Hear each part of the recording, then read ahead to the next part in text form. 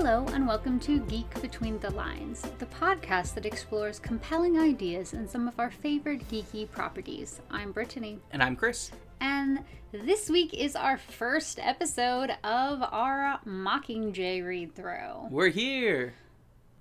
We've made it. I was like, as opposed to there? We're no longer there. We're now here. Cool. They didn't know until you announced that. So, this first episode is going to be covering chapters 1 and 2 of the Mockingjay book, and if you haven't read it before, we have been giving time markers for any spoilers, so you don't have to worry about that. So, Chris, why don't you lead us into our discussion by giving us a recap of what happens in these two chapters. We open on Katniss visiting the ashes of District 12. She explains how Gale helped a small number of District 12 residents escape the bombings, who are now living in District 13. However, Katniss blames District 13 and herself for their roles in the rebellion that led to so many deaths and the capture of Peeta. We find out that they want Katniss to become the Mockingjay, a symbolic leader of the revolution, but she doesn't believe that doing so will help anyone. She finds Buttercup and some family items, but is overcome with fear at a white rose that President Snow left for her as a threat.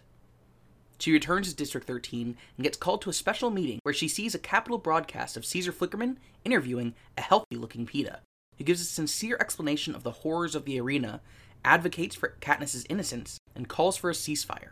When she thinks about the status quo a ceasefire would return to, Katniss decides to become the Mockingjay and rebel against the Capitol. So things start off pretty bad. No surprise there. Yep.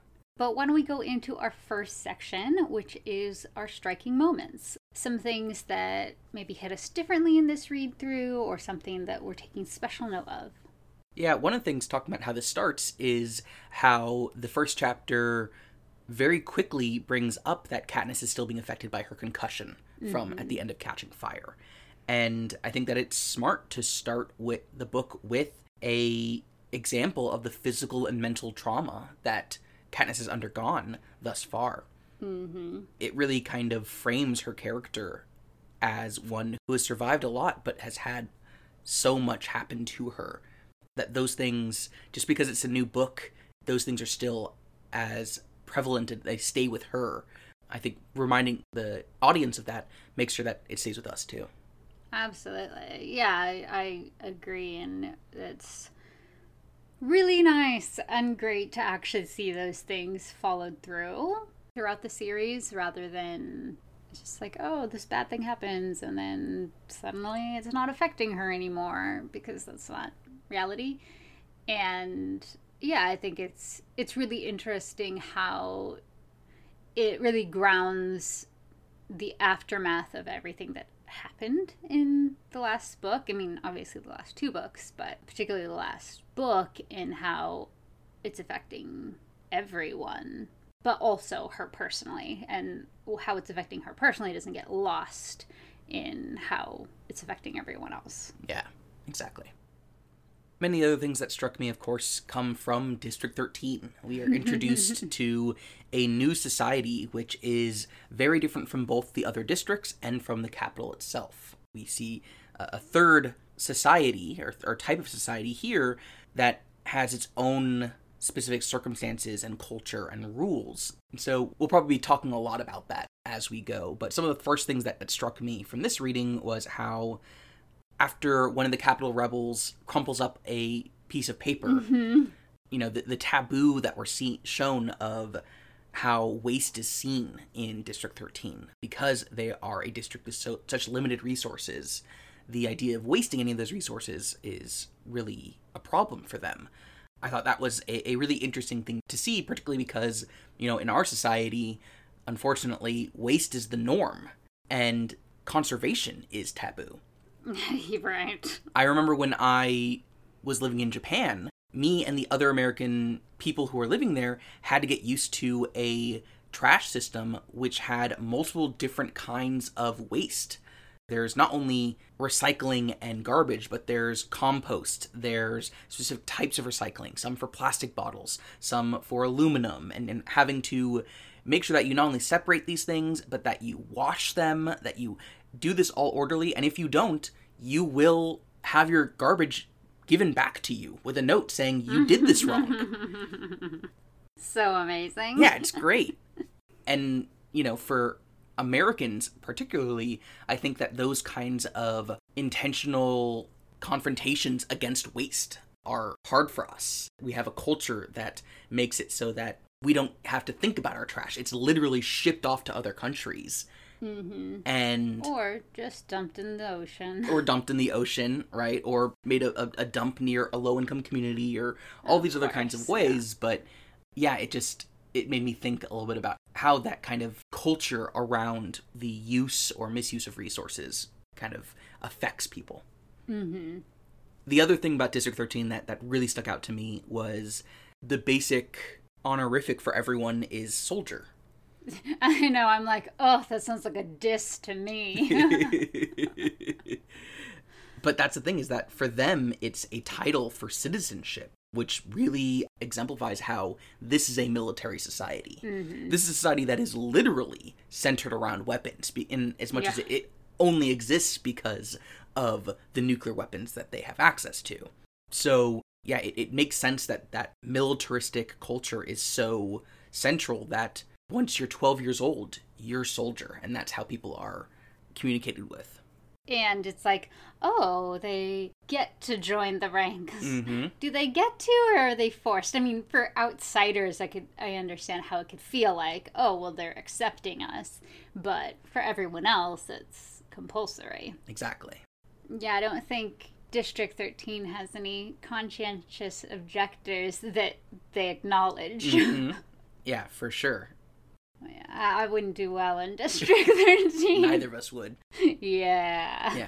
No, both of us don't like a military structure in general because there's ranks and you're not supposed to question people above your rank. Exactly. And we don't do well with that. We like to question authority. We question the authors all the time. Exactly. Well, what moment stood out to you? So, coming off of our conversations with Catching Fire about how Katniss is being used as a pawn and was manipulated and gaslighted and all of these things, I just loved how on the first page, you know, the book opens with her back in District 12, and every book has opened with her in District 12. But on this first page of this book, Katniss is no longer being used as a pawn. She's giving conditions for her cooperation with their plans.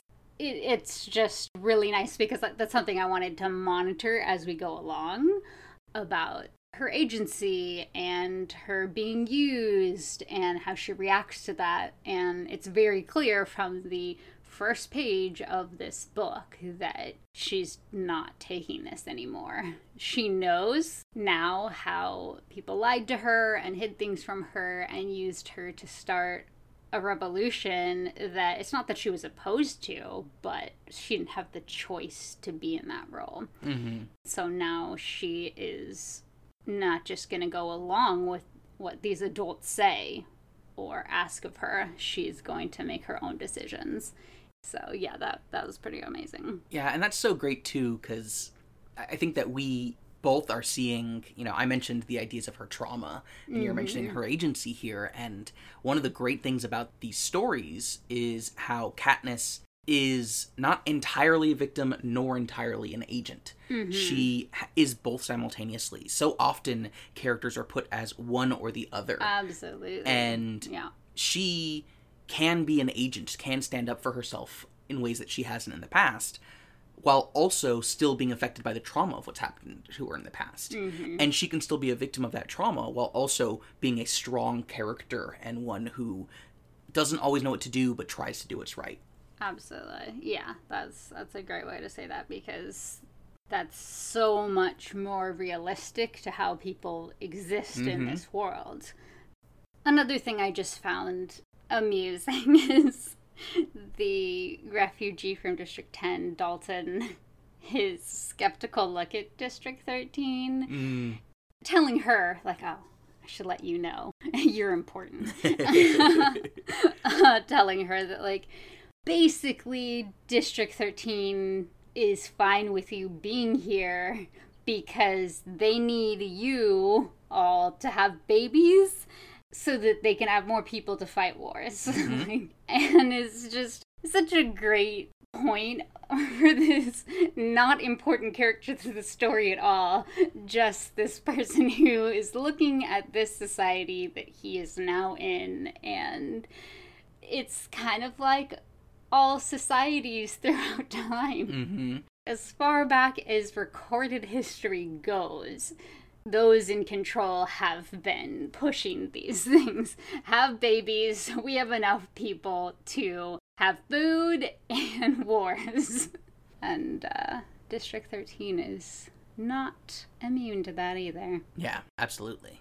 With the notable exception of, like, the one-child policy in China and things like that, where overpopulation, which was an issue, yeah. only really became an issue in very few circumstances throughout human history. Yeah. And nowhere near as much as it is today.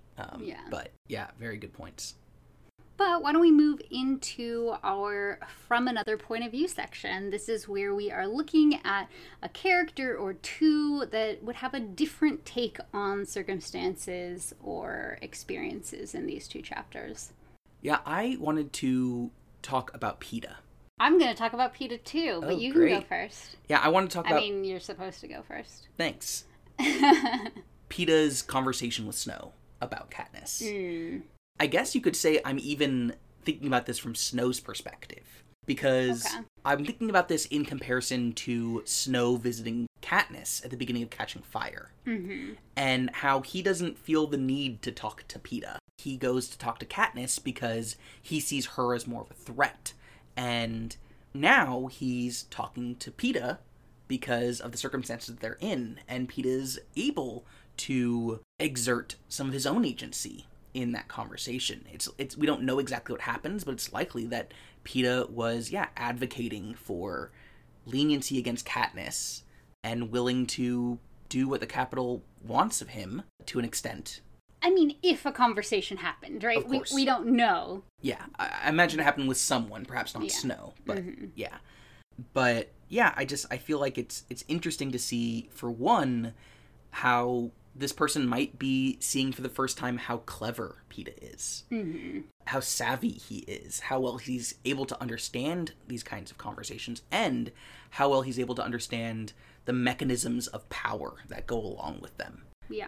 Because not only, I think, is he someone who has shown that he is willing to sacrifice for Katniss, he also is now someone who doesn't have much to lose. And that gives him a kind of sense of, I don't know if he might be less afraid or more unafraid, more courageous, to be more blunt. We see him on the interview, at least, being kind of blunt in a way that he hasn't been in the past. Yeah, it almost, in a way, he's almost taking on a Johanna-type quality there, because he is able to speak truth to power in a way because of his circumstances. What were you thinking about for Peeta's point of view? I might have a slightly different take than you.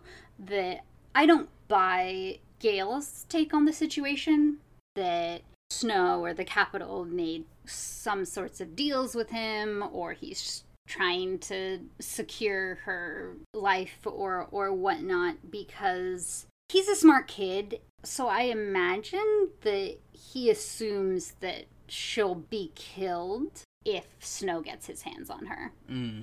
But he also probably assumes that he'll be killed if he doesn't provide some use to the Capitol in this war. And so I was thinking about him wanting to figure out how to position himself as an asset to the Capitol while not actually doing harm to the revolution. Because I think that he would think that the only way for the killings to stop, starvation to stop, the games to stop, his loved ones, including Katniss, to survive is if the rebels win. Because if the rebels don't win, we know what happened last time the districts lost. And he's seen what the Capitol will even do to victors. Yeah. And so I assume that he knows these things and is trying to strategize how he can still be defiant on screen without the Capitol realizing he's being subversive so that they can continue to use him and not kill him. But he's positioned in such a way that if there's anything ever he can say or do in a particular moment that will help the cause, he will. But if not, he's not going to do too much damage to the cause. That's so interesting. Yeah, it's like the career pack all over again. Yeah, that's a great point. Yeah, so I was thinking of him having his own subversive agenda in the interview. Like when he's told that you have to do this interview with Caesar and we want you to call for a ceasefire, that he was figuring out ways to try to subvert the lies that he has to tell. And so I was thinking about him, one, talking about the games and the horrors of this. That would function to remind the districts what the Capitol does to their kids every year so that they keep fighting. And it also might engage possibly sympathetic Capitol citizens because nobody has ever talked about this before on air like that. You know, after the games, there's these victory interviews with Caesar, probably about like how they were victorious. Oh, these great kills they made, you know. And then number 2 on his agenda would be using taboo language to show that the Capitol isn't dictating everything he says. Because he said murdered innocent people when he was talking about the games. And we know from book 1, when Katniss thought the word murder and was like, oh, I can't be using that word in relation to what's happening in the games, he must know that as well. Yet he uses that word, and I'm sure, according to the Capitol, no person in the districts is innocent because their parents, or whatever rebelled.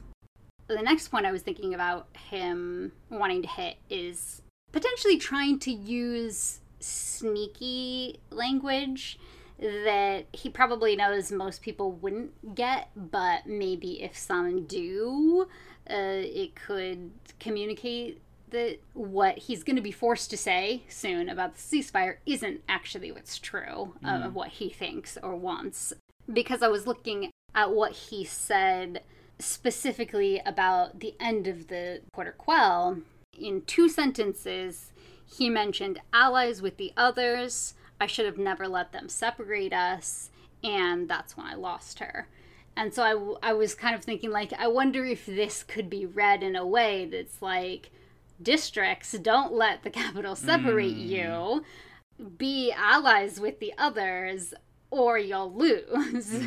I don't know, but I could see, you know, he's very intentional with what he says, and he's very smart, so even though most people wouldn't get it, maybe that was, you know, at least I can say something that makes me feel not as bad about these things, that can maybe be, you know, giving subtle clues. And then also, he makes use of intonation. When Caesar says, like, oh, well, if you're getting upset, we can end this interview. And he's like, why? Was there more to discuss? And the word that Collins used was wryly, which means bitterly or disdainfully ironic or amusing. And to me, that's signaling, clearly, you are making me say this next thing. Yeah. Also, he was giving some visual cues as well that he's not the one calling for a ceasefire, because when he calls for the ceasefire, what he does is he takes a deep breath and looks directly into the camera. That makes it feel rehearsed. To me, that feels like there is a director of this scene, because the rest of the conversation, he wasn't communicating that way. It feels very forced. It feels not natural or organic or like it's coming from him. And so I was thinking about, possibly him trying to give those cues. And then at the very end of his interview, he reminds the world that he's a prisoner It's like, oh, well, the guards will take me back to my quarters, which is clearly being like, I'm a prisoner here, so of course I'm forced to say these things. And so that was kind of my take this time on what could have been going through his mind, because he is such a strategic person and he uses words very strategically. He always has in every interview, and I mean, not, I guess, his final interview of book 1, because those same things weren't on his mind at the time, but every other time he's spoken in public that we know of, he's used it very strategically. And, maybe there was even a little part of him that's like, hey, maybe this could help Katniss, irk her so much that it'll, because I'm sure he knew that she wasn't on screen yet, the Mockingjay. Yeah. That's some information I'm sure he was privy to, because we'll see how things change Yeah. later on in the book. Yeah. Yeah. I was just thinking about him trying to find a way in this interview to not be a piece in their games and not lose himself completely and let them turn him into something he's not. Yeah, absolutely. I definitely agree that he was not just giving his sincere beliefs in this interview, because we've seen over and over how he is able to affect an audience when he wants to. Mm-hmm. And he can do that when he's being sincere or not. But here, he's being insincere and not trying to convince them. Not trying to change minds the way that he has been in the past. Yeah. Before he has said things to move an audience, and now I feel like he's never had to be covert in what he's saying before. Yeah. And so I was looking for that covertness. Totally. I also do agree with your point that Gale's probably wrong that he came up with a lot of that Isn't information. He always? No, I'm kidding. Not at his rage against the Capitol, but... But the way that he's framing Katniss as being innocent of the plot in the second book, that is true, for one. But more importantly, that also serves the Capitol, because the Capitol would also want people to think that she didn't have anything to do with it. They would want the districts to not see her as a symbol if they don't have to. And since she hasn't come out yet to say anything otherwise, yeah, I can totally understand them trying to put out that kind of messaging. I mean, I could definitely see it being in the back of Peeta's mind. If this could help her in any way survive, great. But I don't think that was his primary thing, because he knows that there's nothing really he can do. Yeah. The only other super short POV I was thinking about was Dalton's.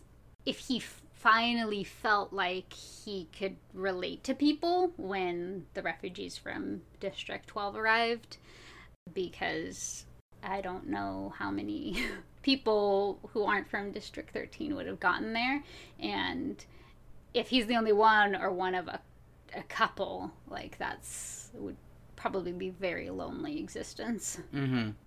Yeah. And so it's not like you want misfortune to befall all of these people, but also I could see you feeling like, finally, people who aren't just District 13 culture. And people who, I can relate to so much of what they've lost.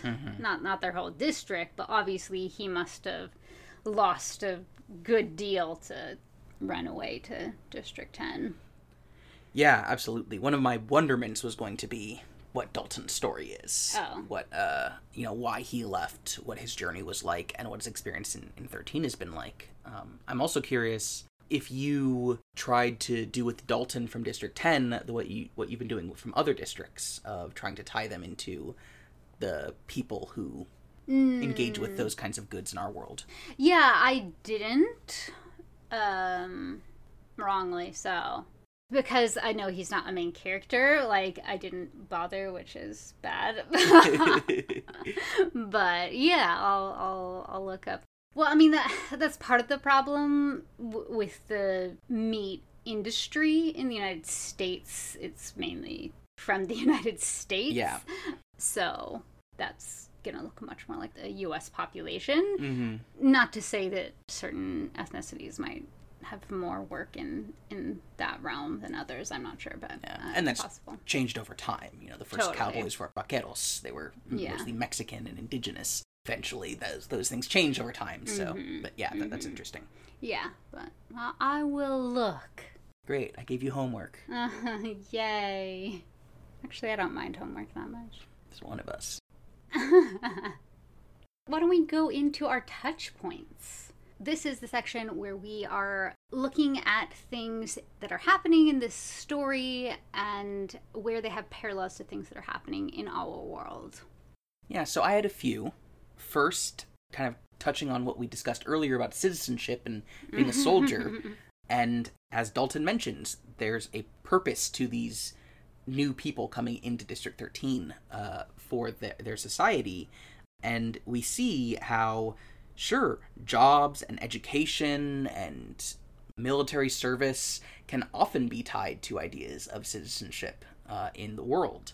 And in particular, tied to those who are considered useful in some way might be granted citizenship, whereas those who are not seen as useful to society for many different reasons are not granted the same access to citizenship.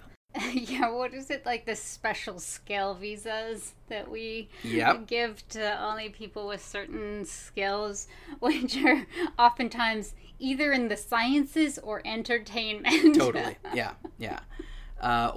Education visas are something that we give, but this even goes back for a very long time. Yeah. The first ever national law that restricted immigration based off of race or nationality was the 1882 Chinese Exclusion Act, which said that Chinese people could not immigrate to the United States unless they were merchants. Because merchants would therefore be people who own a business rather than people who would be coming as laborers. So that's an idea. Mexican migrants who have often worked as cheap labor have also been the target of immigration scares for decades.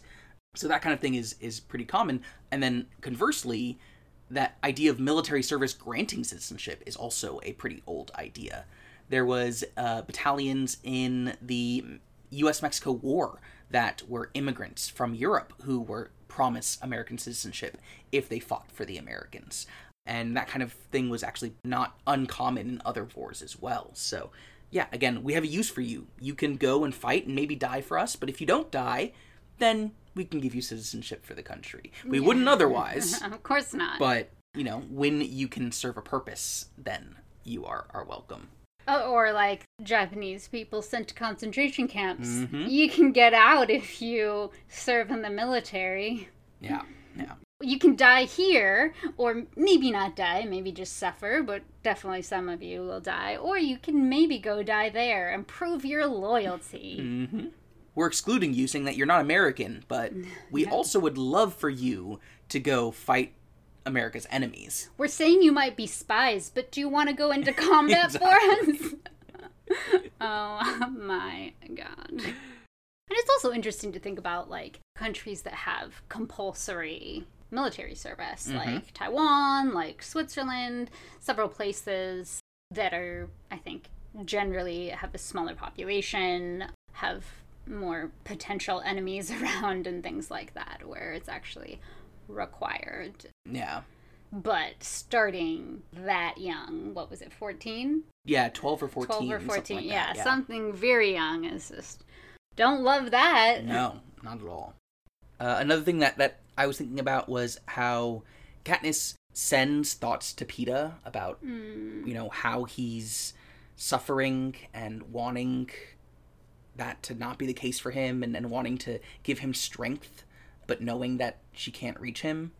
And it just made me think about how people send thoughts and prayers after disasters or entirely preventable occurrences like school shootings and things like that. Yeah. They'll send their thoughts and prayers, but they're not going to do anything about it. We'll send our thoughts and prayers and relax laws against owning guns. Yeah. So Katniss at least understands, like, what I'm doing doesn't do anything. Yeah. But, well, and it's not like it's her choice. Right. It's not like she could do an action to save anything. Peeta. She can't. Yeah. Yeah. But yeah, I thought that was a fun contrast. Fun. In a more personal note, I saw a connection with Katniss when she didn't want to become the Mockingjay, where because she was just feeling so overwhelmed and like she won't be able to do anything to help anyone, that no matter what she does, it's not going to help people. And for me, that's when I feel my depression particularly affecting me. It's very much those same kinds of thoughts of nothing is going to do any good. And it might do harm. It might do harm, and just feeling overwhelmed by all of that and feeling, unable to make choices and things like that. So reading through that this time definitely, it was a striking moment for me, but it also, highlighted even more of how Katniss's mental health has suffered so much, and continues to affect her. Yeah. I mean, it's so much personal responsibility to ask someone to take on. Like, is it her fault what happened to all of these people? No, it's the Capitol's fault that is oppressing people to this point where this revolution is happening, and they have been for generations. But also, it's if you are the face of something, if you are the one inspiring this, or you're told you're the one inspiring this, yeah, that just has to weigh personally in a way that it wouldn't if she was just a participant, but it had someone else's face. Yeah. Yeah. And not only being a face for her and the people that she's representing, but a face for the enemies as well, where it's a target, essentially. And when they have the leverage of having Peeta there. Yeah. And it's like, she didn't want any of this. I mean, yes, she wants the Capitol to be stopped and doesn't want the games to exist and all of that. But, again, she was trying to get out of the games and, force the Capitol's hand to let them both out. Yeah. But she didn't sign up to be the symbol of resistance, and it sucks. Yeah, it would absolutely. Just, it would be so overwhelming. Totally. Well, I have one last touch point, and that is the idea of mutually assured destruction. Yep. I knew you'd talk about this, so I didn't put it in my notes. It's probably smart, yeah. So District 13 has only been able to survive because they have access to nuclear weapons. So they and the Capitol both have access to nukes, which means that they're at essentially a standoff. If either of them shoots a weapon, the other will also send weapons, and so both of them would be completely destroyed. And this was something that was a vital part of the Cold War, and the US and Soviet Union in particular, but other states as well, building nuclear weapons, having nuclear stockpiles, and essentially doing so as a idea of defense, when the only defense is essentially saying, we are going to have the capacity to kill millions or billions of people to stop other people from killing millions or billions of people. If you kill us, we'll kill you. Exactly. Which is just an awful death pact that humans decided to have with one another. Oh, but only after testing it on Japanese people. Oh, of course, yeah. It's not going to be dropped on the Nazis. It's not going to be dropped on the Italians, under Mussolini. No, let's leave it for the non-white people. Yeah. And show the world how destructive this is. Oh, no, wait. Now they can do it too? Well, then we'll threaten them with killing them too. Yeah. And we'll build enough stockpiles that we can destroy the world 80 times over. Oh, yeah. Of course. Yeah, because that's really necessary. Why would we not do that? Mm-hmm. Yeah. So, nuclear weapons are awful. Yes. And mutually assured destruction is, something that you probably had bolded as a keyword in your high school history textbook. So true. But probably should take a more critical lens too, because it's just a form of illogical thinking. Thinking that is so self-destructive. I mean, it's both nonsensical and it's logical. That's the sad thing, because it's like, with humans as terrible as we are, this is how you maintain so-called peace. Mm-hmm. It's through threat of everyone dying. That's how you get people to not attack each other. That's how you get people to keep within their borders, except when they don't. Yeah. So, yeah, it's just, say... And, of course, borders that were not set up oftentimes by the people themselves. Oh, certainly not, no. Yeah, okay, so, tangent. We play Worldle. It's like Wordle, but it's with geography of the world. Mm-hmm. And So, you'll just get a outline of the borders of the country, and you don't know how big it is compared to other countries, you don't know where it's located, and you're supposed to guess what country it is. Yeah. And every time the borders look too rigid or strange, we're like, okay, imperialism happened here, and go from there. Yeah, absolutely. Yes. Fun tidbit into our off-mic life. We're still exactly like this. Sorry, not sorry. Never sorry. Well, what touch points did you have? So, I was thinking about Katniss wondering about the Victor's village and why they didn't bomb it. If capital people ever need to visit, they have somewhere decent to stay. So bad. In those examples, she also thought a squad of peacekeepers checking for returning refugees. That was just making me think about how horrifically people who have been displaced are treated. Obviously, Palestinians will never be allowed to return to their houses that they were forced out of. Yeah. And if they tried, they would be met, just like she's thinking refugees from District 12 would, by peacekeepers, by police, by military force. Yeah. And also it makes me think about, there have been reports over many, many years of Turkish border guards shooting or beating Syrian asylum seekers for trying to get into Turkey. And obviously, we're no better. The United States were actually worse, because Turkey has at least allowed 3.7 million Syrian refugees into their country, and I think we've opened our doors to, 20,000-ish. And thinking about the space that the United States takes up versus Turkey, it's just terrible. And then that also made me think about how in The Good Place, Jason Mendoza was like, we're refugees. What kind of terrible place would turn away refugees? And I'm like, exactly. Jason, yes. I know, we love Jason Mendoza. Because that's exactly it, right? Yeah. Yeah, the idea that they would not be allowed back, they would be executed, probably. Yeah, it's just something that would happen here and does happen here. Yeah. I was also thinking about that idea kind of juxtaposed with District 13 and them, like, welcoming the people, and kind of the language when Katniss is thinking about the sick, wounded, starving, empty-handed. I don't know, just those words kind of just made my mind connect to the Statue of Liberty quote. Yeah, Give me you're tired, you're poor, you're huddled masses, you need to breathe free. It mentions homeless, and it's very much in the same way. Like, we're very much like District 13 in that way. It's like, oh, it's a nice idea and we'll act like it's true.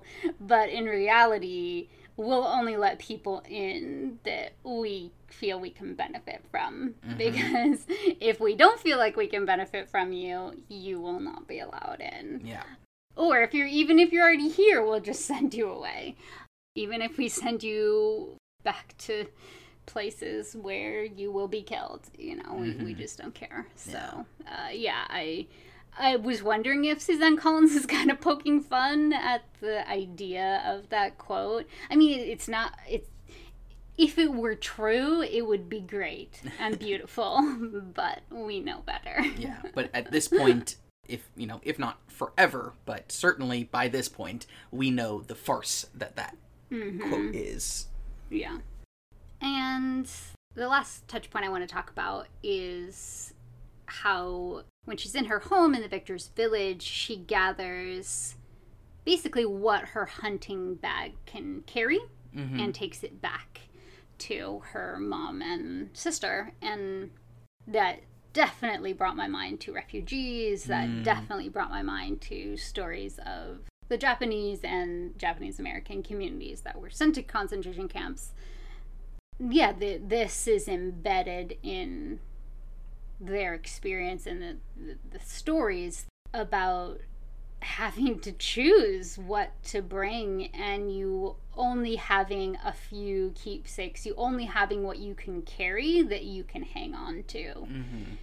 And especially with Prim, when she gets Buttercup back and she's sobbing and everything, those are such heartbreaking stories. I mean, they're all heartbreaking stories from the Japanese American community who had to experience that, but when some of them talk about the pets that they had to leave behind because they weren't allowed to take them, and it's not just material things, although that's huge too, but it's also living companions as well. And yeah, I remember there was an event at the Japanese American National Museum a few years back with refugees and kind of sharing in that experience of what are the items that you brought with you. Because the few items that you chose have deep meaning. Yeah. Because you could only choose a few. Yeah, just it showing how uprooted their lives are. And I think Katniss is very much experiencing that here. There's the wedding photo, there's the book of plants and herbs, and the cat and a hair ribbon and her dad's jacket. And that's it. That's all they have of home. So I love that Suzanne Collins put that in. I mean, it adds a level of layers to this story for those who have the time to grab things and those who don't. Yeah, and it also shows more of the humanity of suffering, of being dislocated and violently displaced. Absolutely. Why don't we go into our wonderments? I already stole one or made you talk about one early about Dalton, but what else do you have? Yeah, the other one I was thinking of was the scheduled tattoos that the people get in District 13. And it just made me really start thinking about what the process is behind that. Are these schedules created by individuals or by algorithms? And what are the priorities that are maintained when this is happening? Obviously, the way that food and supplies and resources are rationed, time is also going to be rationed in very specific ways. We get brief insights into what those mean through Katniss's perspective of it, though she's probably getting a different experience than the typical District 13 person would, or even a refugee, but it still, I think, is able to give us some insight, and I would just love to, know more about how those priorities are made and how they then translate into a enforced schedule against these people, which really is a important example of the social control that exists in District 13, which is of a different form, but comparable with the social control that the Capitol has over the districts. So, yeah, just more insight into that, I think, is something that's kind of on my mind, and I'll probably be keeping an eye out for as we continue to see more examples of that. Yeah, that's kind of leads me to a very interesting question, is why? If you think about a class schedule, it's the same schedule that you always have, and so is this a way to constantly maintain control and reassert the control that you have?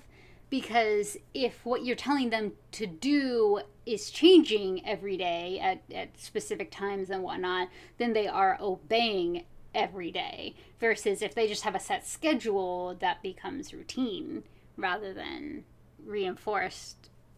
That's so true. You asking that makes me wonder if there is any relation to the fact that they're underground and they don't have the sun, which helps to build that kind of routine. But you think they still have clocks? Yeah, I'm sure there's still other forms of timekeeping that exist. They mentioned there's lights out, so it sounds like the lights do go out at a certain time. But yeah, is it tied to this kind of unnatural progression of days when you're so far away from how a day looks like it does to us when you're underground? So that's a great question. I also love the fact that the only time she pays attention to it is when it's mealtime. I get you, Katniss. Yeah. Were you wondering about anything else? Yeah, I was also wondering about the process of District 13 striking a deal with the Capitol in the original war, and what that looked like. Did anybody float the idea, should we just send our missiles and sure they'll destroy us, but they won't be in control anymore, so the rest of the country might do better? Was there any sort of vote that was taken? Was it completely hierarchical? So just a couple people decided, I want to know what that process was like. And if any of the people from District 13 feel guilty about leaving the rest of the districts who depended on 13 to have weapons and to be a part of this fight, to just be subdued and constantly tortured. Yeah. For the next 75 years. Yeah, and I think it's interesting how we are introduced to District 13 in Catching Fire through Katniss's anger of, well, if they do exist, what the hell have they been doing? Right. They've just been letting us go on like this. I think that's a great thing to keep in mind as we now are in District 13. Yeah, what is their history? Oh, I would be so mad too. Yeah. And, I mean, in agreeing, they let the Capitol not just win, but win in such a way that would make the districts never want to revolt again. Yeah. Which is... Yeah, you don't need to blame yourself, Katniss, but you can blame District 13, sort of. A part of the blame goes to them. Mm-hmm. Not necessarily the people now, because they weren't alive at the time, but... Yeah, absolutely. Well, why don't we go into our intentions? These are things that we are taking from our discussion or the chapters that we want to apply to our own life. Yeah, mine is very personal this time. I'm thinking about my depression. When looking at Katniss's mental health, like I said, I kind of was able to relate to some of her symptoms here, or the way that she thought about things sometimes. And I was also struck by when she talks about how she is finally getting weaned off medication and she doesn't want to be on that medication anymore. And for me, I've been on medication for about a year or so now, but my intention here is to kind of take that more seriously, because I have a reminder in my phone, but there will still be occasions where I, forget to take it, because I've only started taking pills at all, really, at that time, and forming that habit has been more difficult, but also perhaps it shows that I haven't been as serious about it as I should be. Not to mention also meeting with a doctor to see if that is the best prescription for me. And just seeing how it affects Katniss and how medication is part of how she is processing, dealing with this medication that she doesn't entirely have control over. When I do have that kind of control, I think I need to do a better job of taking advantage of that. So yeah, that's my intention. What about you? That's a good one.